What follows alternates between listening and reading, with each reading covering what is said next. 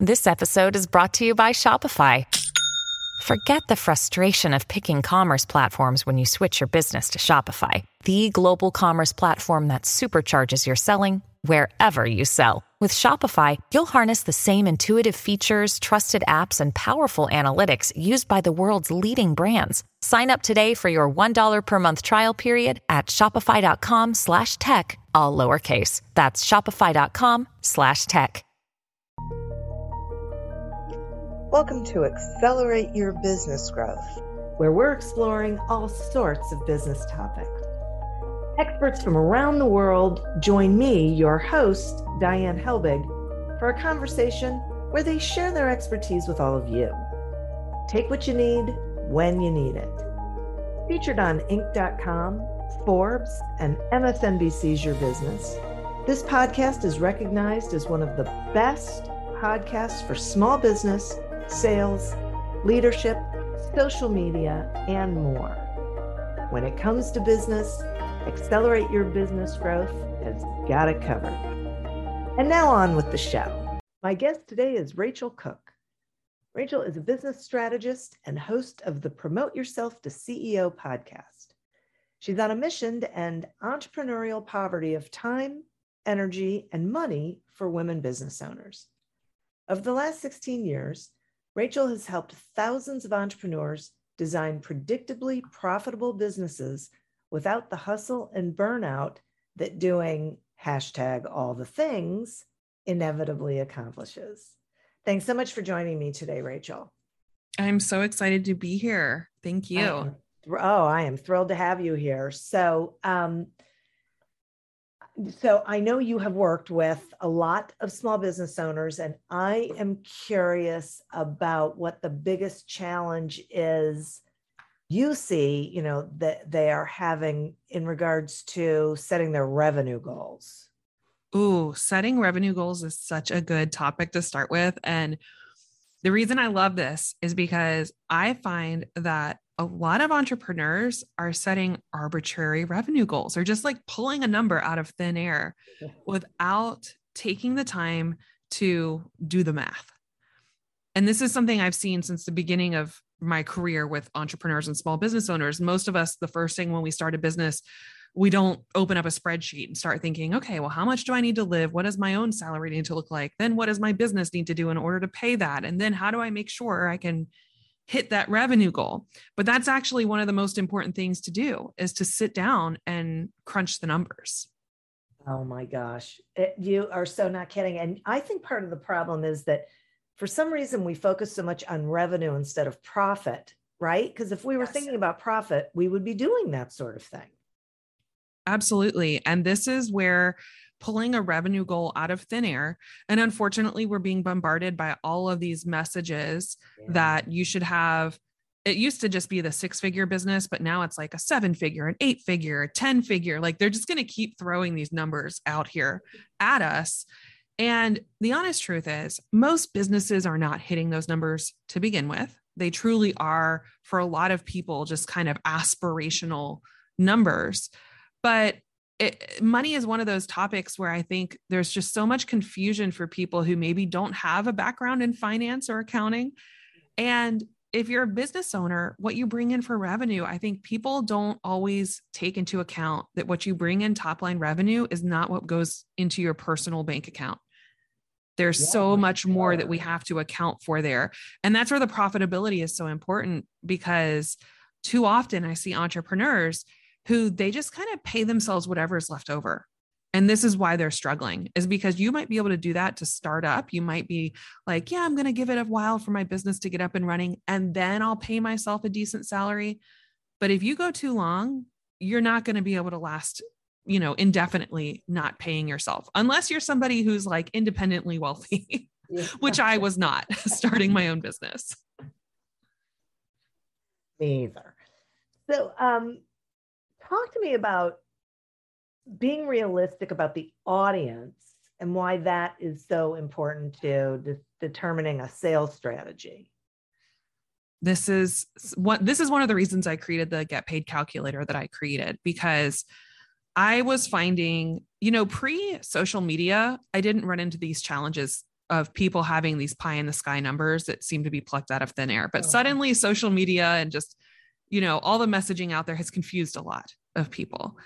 And there's a lot of marketing right now to entrepreneurs and small business owners about how they can scale, about how they need to have an online course, or they need to have a membership program, or they need to do group coaching. Like, the idea of doing just a service is kind of poo-pooed. Like, no, that's not the way to grow a business. And when I actually get into the numbers with a lot of people, what we discover is they have a great idea for something that could scale, but they don't have the audience that will make the math work. Too often when we are, especially the clients I work with, most of them start as service-based businesses. They're a website designer or a copywriter or a photographer or a coach or a consultant. And it's actually not that hard to start a business that way. You don't need that many people. And because it's a service, it's a higher price point. So the math works really well in our favor. But when we flip those two things, when suddenly we need a lot of volume of clients and they're all paying us a lower price point, there seems to be this just a lack of information and education about the size audience you need to make those numbers work.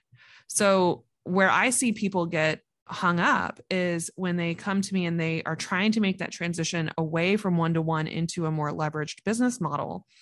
And they've joined the latest Gurus program about here's how to do that. Here's how to do a webinar or a challenge or whatever. And then they only have a handful of people join their program and they feel like they did something wrong, that they're not good enough, that they messed up. And actually, when we dig into the numbers of what has happened, we realize, oh, actually, given your audience size, you did great. You just didn't get it in front of enough people. It's a volume game if you're really talking about scaling anything that is leveraged or group. And I think we have to keep that in mind, that you will need not just a couple hundred people on your email list or on your social media following. You're going to need thousands, often tens of thousands, to hit the goals you're coming up with. Wow, that is so important for people to really pay attention to and hear, not just listen to, but actually hear, because that makes a huge difference. Yeah. And I think this is one of the reasons so many people give up really easily, really quickly, is because when they don't see the success that was promised by a lot of these gurus out on the internet streets, then they feel again like it's that they're doing something wrong. Right. And really the guru didn't tell them how many people they needed to get in front of. They didn't really explain that when you're shifting your business in this way, that only 2 to 5% of people are going to buy from you. So you have to get in front of so many more people. And that's a huge difference. Like most of the people I've worked with who are service-based businesses, one, most of them never really had to market their business before. They were able to grow on word of mouth. They were able to grow on referrals. And often if they had a sales call for a new client, they were getting 1 in 2 of those people on sales calls to say yes, if not higher. Some of the people I work with, they pretty much get 80% of the people they talk to say yes and work with them. But that isn't the case when you flip from a high touch business model where people are coming from referrals, which is basically the best potential way a client can come to you, because they're basically getting the stamp of approval from whoever referred them. They have that feeling of trust that is really hard to duplicate in a more low touch way. It's really hard to build that kind of trust when people don't have that more personal connection to you. And so those numbers all flip around and it becomes something that I really want more entrepreneurs to know. If I think it's great to have a more leveraged business model, just be ready for the massive shift that is coming, which is you have to get in front of a lot of people. And if you've never had to really do marketing before, marketing is about to be your new favorite thing, because it's what you're going to spend probably 60% of your week doing. Wow. Okay. How do they calculate that audience? How do they calculate so they know how many people they need to be in front of in order to reach those goals? Yeah. I generally like to look at, I always give very conservative numbers when I'm looking at this, but general, like information out there is saying that about 2% of people are going to buy your offer. Let's say you are going to promote something and you're promoting it primarily to your email list. Well, 2% of the people who see that offer and specifically who click on that offer to look at the sales page are likely to buy. Now, those numbers can change depending on your business, your niche, who's on your list. There's so many other variables. You have to learn your specific numbers and start tracking your specific numbers. But 2% is kind of the baseline I usually start by, which means if you have 100 people on your list, 2 people will probably buy. If you have 500 people on your list, 10 people will probably buy. So I usually use that 2% to help start coming up with a strategy for my clients to make sure they're clear about how many people they need to get that offer in front of. Yeah, boy, that's great. It's a little daunting, but it's great. Yeah, it is. And this is where I also want to say this is one of those things where being an early adopter changes those numbers as well. Remember the days of when email was first coming out and nobody had an email newsletter list? When people just started doing email, those numbers were much higher because it was novel and it was new. And there was an inverse relationship between how many people were creating content and how many people were consuming content. There were a lot more people consuming content than creating content. Well, that's different in our inboxes now. And it's also different on our social media feeds. But if you find yourself in a situation where, you know, the next question I usually get is, well, what do I do if I'm just getting started and I don't have that many people? Look for the opportunity where there's less people creating content and more people consuming content right now. And these could be new platforms that are getting a lot more eyeballs on them. So I'm seeing a lot of my clients who are shifting away from the super saturated areas to find potential clients and to get in front of people. They're shifting away from Facebook, which has become harder and harder to get in front of people. And it's funny, some of them are actually shifting back to old school, like high touch connections and networking, which always works in my opinion. But there's also a lot of people shifting to like LinkedIn has jumped in popularity. TikTok has gone through the roof in terms of popularity and visibility.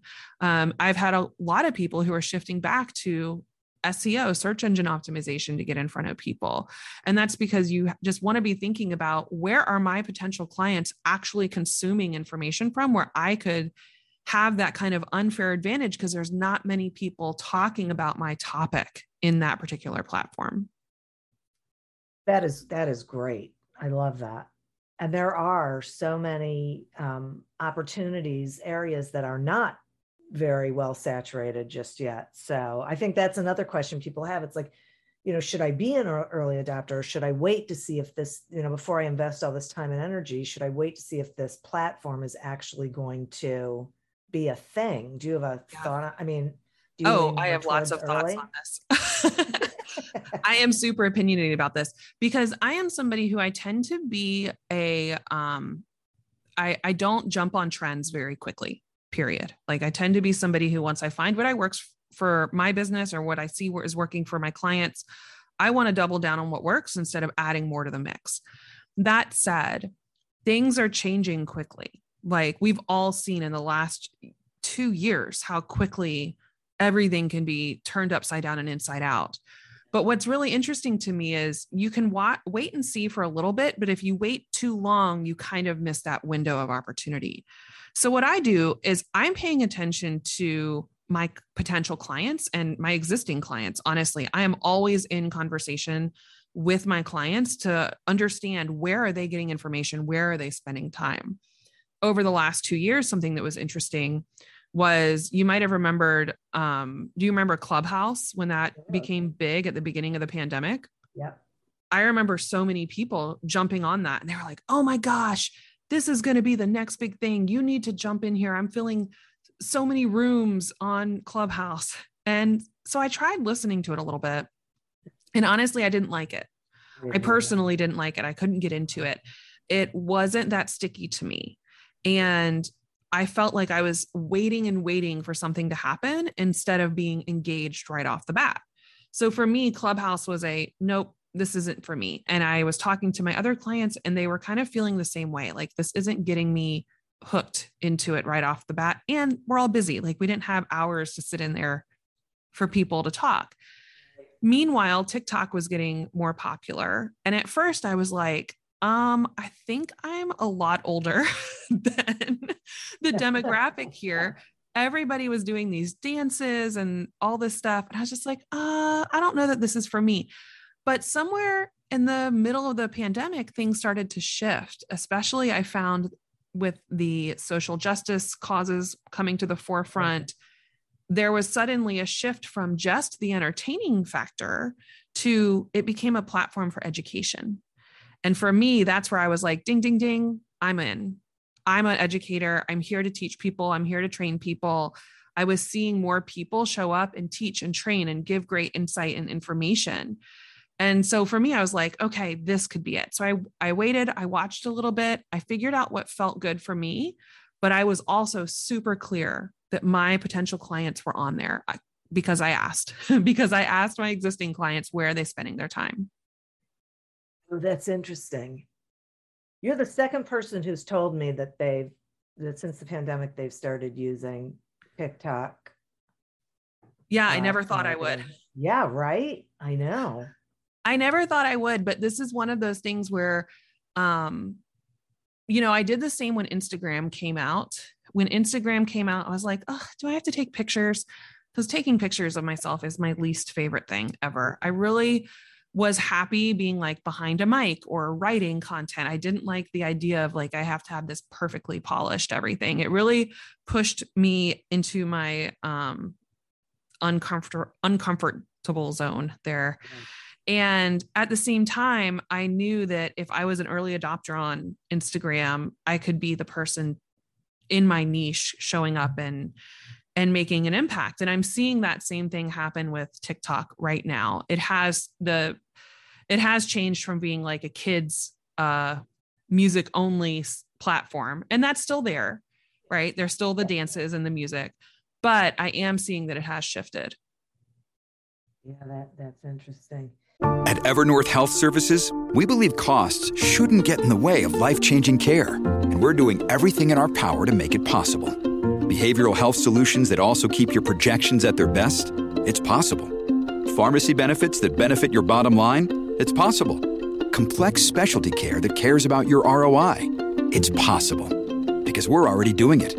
All while saving businesses billions. That's Wonder made possible. Learn more at evernorth.com/wonder. Look, Bumble knows you're exhausted by dating. All the must not take yourself too seriously and 6'1" since that matters. And what do I even say other than, hey? Well, that's why they're introducing an all-new Bumble with exciting features to make compatibility easier, starting the chat better, and dating safer. They've changed, so you don't have to. Download the new Bumble now. Can we talk some about, about signature offers and figuring out like a minimum price point that works? Yes. Again, this comes back to the math. The math is everything. I'm looking at what do we need to do in order to make sure you're hitting your goal income. So when I work with my clients using the Get Paid Calculator, which everyone listening, you can go get that for free. It's at rachelcook.com/accelerate. And the Get Paid Calculator is set up. So the first stage is you actually figure out what you want to pay yourself. Then you decide what raise you want in the next year, because if I were going to work for anybody else, I would want to raise every year, right? So I'm going to account for that in my business planning as well. And then I want to make sure that I'm thinking about how much time and energy do I have for this business? And I think this is important because it's very easy to underestimate the amount of time it takes for each client. Too often I talk to people who are looking at their signature offers and they're saying, well, for example, this is a 6-month coaching package and I'll only talk to them 2 times a month. So I should charge fill in the blank. But you have to also account for all the in-between time. You have to also account for all the time it took for you to market and bring that client in, and how much time and energy it takes in between to respond to emails from that client or provide support to them between any sessions you might have, et cetera. So I think that's one thing I'm always thinking about is try not to overestimate how many people you can work with at a time, because that's usually where a lot of people hit burnout. So really look at how many people you can actively serve at a time, even if you have to open up your calendar and plug in. I mean, I used to do this. I used to open my calendar and write into the calendar, client 1 will go at 9:00 on Tuesdays. Client 2 will go at 10:30 on Tuesday, and so on and so forth. And that's how I figured out what my capacity was. How many people could I reasonably manage? How many clients could I reasonably manage at a time? And then I just take that and do the math. Like, how much am I trying to pay myself divided by how many people can I reasonably help right now? And that will help get closer to what the price point probably needs to be for a signature offer. That's not the only way to find the price point, but it's a good way to make sure you're in the ballpark. Yeah, that makes a lot of sense to me. I like that a lot, because I think people, once again, are doing what you said at the beginning, which is pulling a price out of the air and then trying to, and hope that it works. So, or they're just looking at what everyone else is doing. Yeah. And looking at what everyone else is doing is the fastest way to just make your business a commodity instead of standing out. And pricing is positioning. I think this is really important too. It is much easier, I find. It sounds counterintuitive because I think a lot of us feel like, well, if we want to get clients, we have to be the most affordable version. And a lot of people price that way. They're trying to be the most affordable, the least expensive. But actually, those are the least profitable clients generally, if you're discounting or lowering your prices. Yeah. It gives you the least amount of room in your own business to take great care of those clients. That's something I think about all the time. Like, I'm building into my pricing what it costs for me to have a team behind the scenes that's helping me to take great care of those clients. If you're somebody who's also bringing in team to work on something for that client, let's say you're a service provider, you need to build that into the pricing to make sure you can afford to have that person help you behind the scenes. And even simple things like having the ability to, I love to spoil my clients. So I send out gifts and I send out books and I send out all sorts of things to my clients over the period that we work together.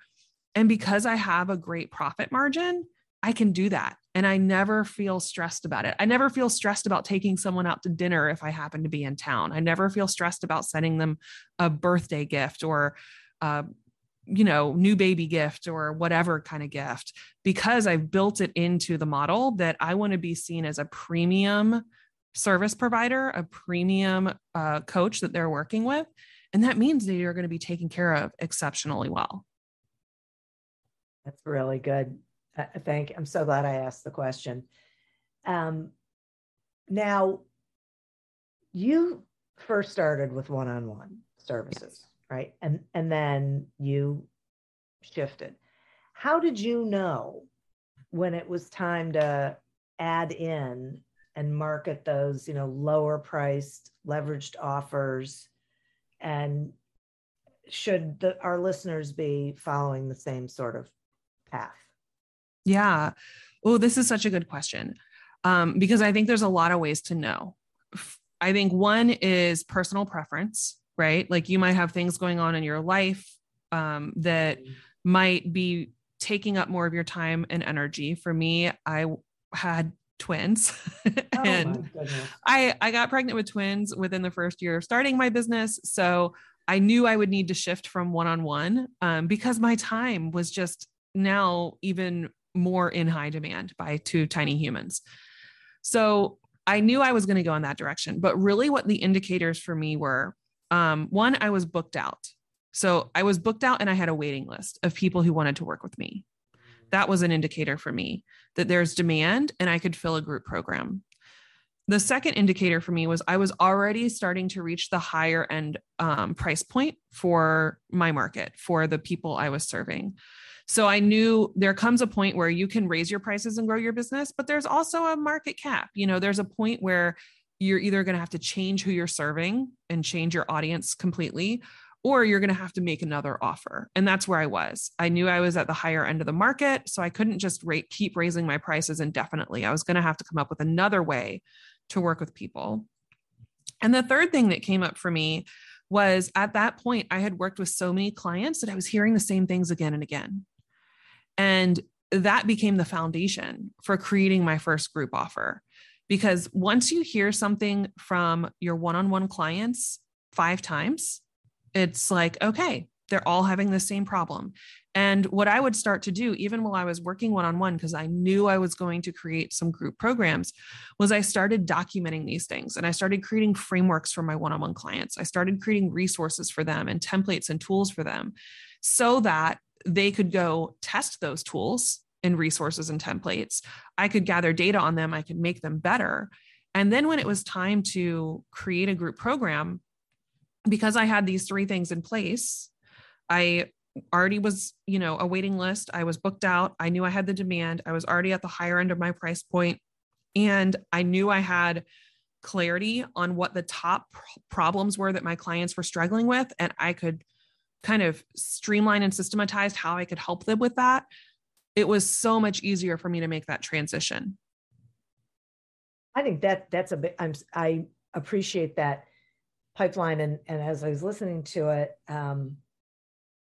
I was struck by creating those processes and the solutions, or, the system, whatever it is, for your current clients, because you're hearing, the same thing over and over again, but making sure that it's like realizing that there's an opportunity there, but you have to go through the whole process of making sure that you actually have something people can use. Absolutely. I think this is where a lot of people go wrong when they try to translate something into group, is they don't take the time to because when you change the format from one-to-one to a group, a lot of variables are changing. So you really do need to test some of these things out and make sure that it translates, make sure that people understand what you're saying and how to use that tool or template or resource. To me, this is just good, R&D, research and development. And part of that just comes from my background in the consulting world. Like, it's always, you've got to validate, you've got to make sure that it's going to work before you scale it up. Right. That's right. I know. It's too many people. I feel like too many people slap something together, throw it out there, and then wonder why it didn't work. No. And my best clients are the ones who go through this process as well. And this is true, even if, let's say, you're not going into a group program, but if you're wanting to almost productize your service so that you could bring other people into your business to deliver this. So for example, I have a client who is a registered dietitian, and she has a very specific process she takes her clients through. She helps with some very specific medical conditions using nutrition. And she started hearing the same things. She started testing this protocol out and documented it all the way through. She documented all the variations in the protocol. Like if they tried doing this one thing and got, bad results or had a bad reaction to it or whatever, she made sure she had really ironed it out. And then she was able to bring in other certified registered nutrition dietitians, and they are now able to use her process and get the same results with her clients. So I think for me, this is about, it doesn't matter if you're going to work with groups or one-on-one, if you're hiring people to work one-on-one in your company, almost like you're going to do an agency type of model or a group practice type of model. It's about making sure you can get the consistent results no matter what you're doing. Right. And the more you document it, the more you test it, the more you can get the insights you need to maximize the results for your clients, but also you get the insights you need for how to handle the challenges that come up for different types of clients. And that's invaluable. Oh, for sure. And so is she, are those people like subcontractors for her, or is she licensing that program? No, they actually work in her company. They're all employees. Yeah. They're all employees. Wow. Good for her. Yeah. And this is something I'm seeing more and more, especially in the holistic health world. And I have so many nutritionists, holistic healthcare practitioners who they've developed some sort of protocol, especially with autoimmune problems and things like that. I've got a lot of therapists and mental health practitioners who, again, they've developed some protocol. They've developed a process they take their clients through. And some of these, not every process is meant to go into a group or meant to go into an on-demand online course. Some things do need to be high touch. But the value is in the documentation and the truly systematizing it to the point where you can bring more people in and get that work out in a bigger way. With the same level of with the same standard of care for all of those. Right. And that's what it is. To me, it's a standard of care if you're looking at a health related capacity, but we can think standard of care for any type of client too. I mean, It doesn't matter if they're coming to you for a new brand or headshots or copywriting or doing their taxes. Like, we can have a standard of care and a standard of quality for what we do by really making sure we're optimizing. Yeah. Boy, this is so great. Rachel, I really appreciate this. I have to say that I have learned so much in this conversation that is so valuable to me that I know the listeners have too. So thank you very much for joining me. Thank you so much for having me. It was such a pleasure.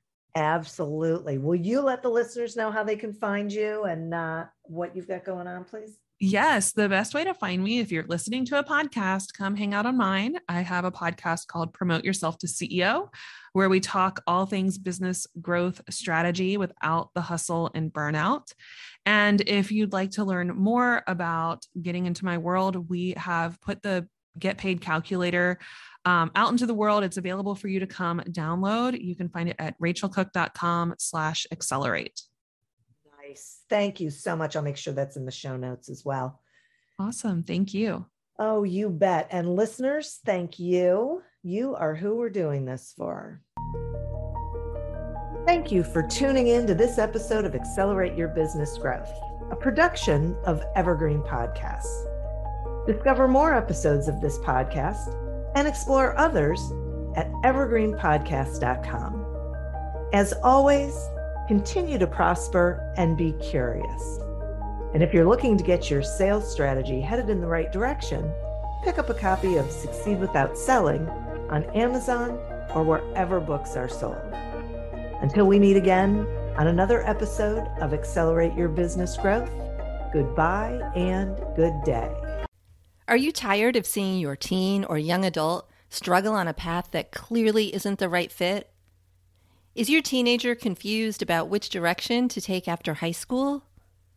The future of work is changing rapidly, and our kids need to know all of the options available after high school so they're empowered to make the choice that is best for them. In each episode, we explore the latest trends that are shaping the opportunities of today and tomorrow. I'm your host, Betsy Jewell, and this is the High School Hamster Wheel Podcast.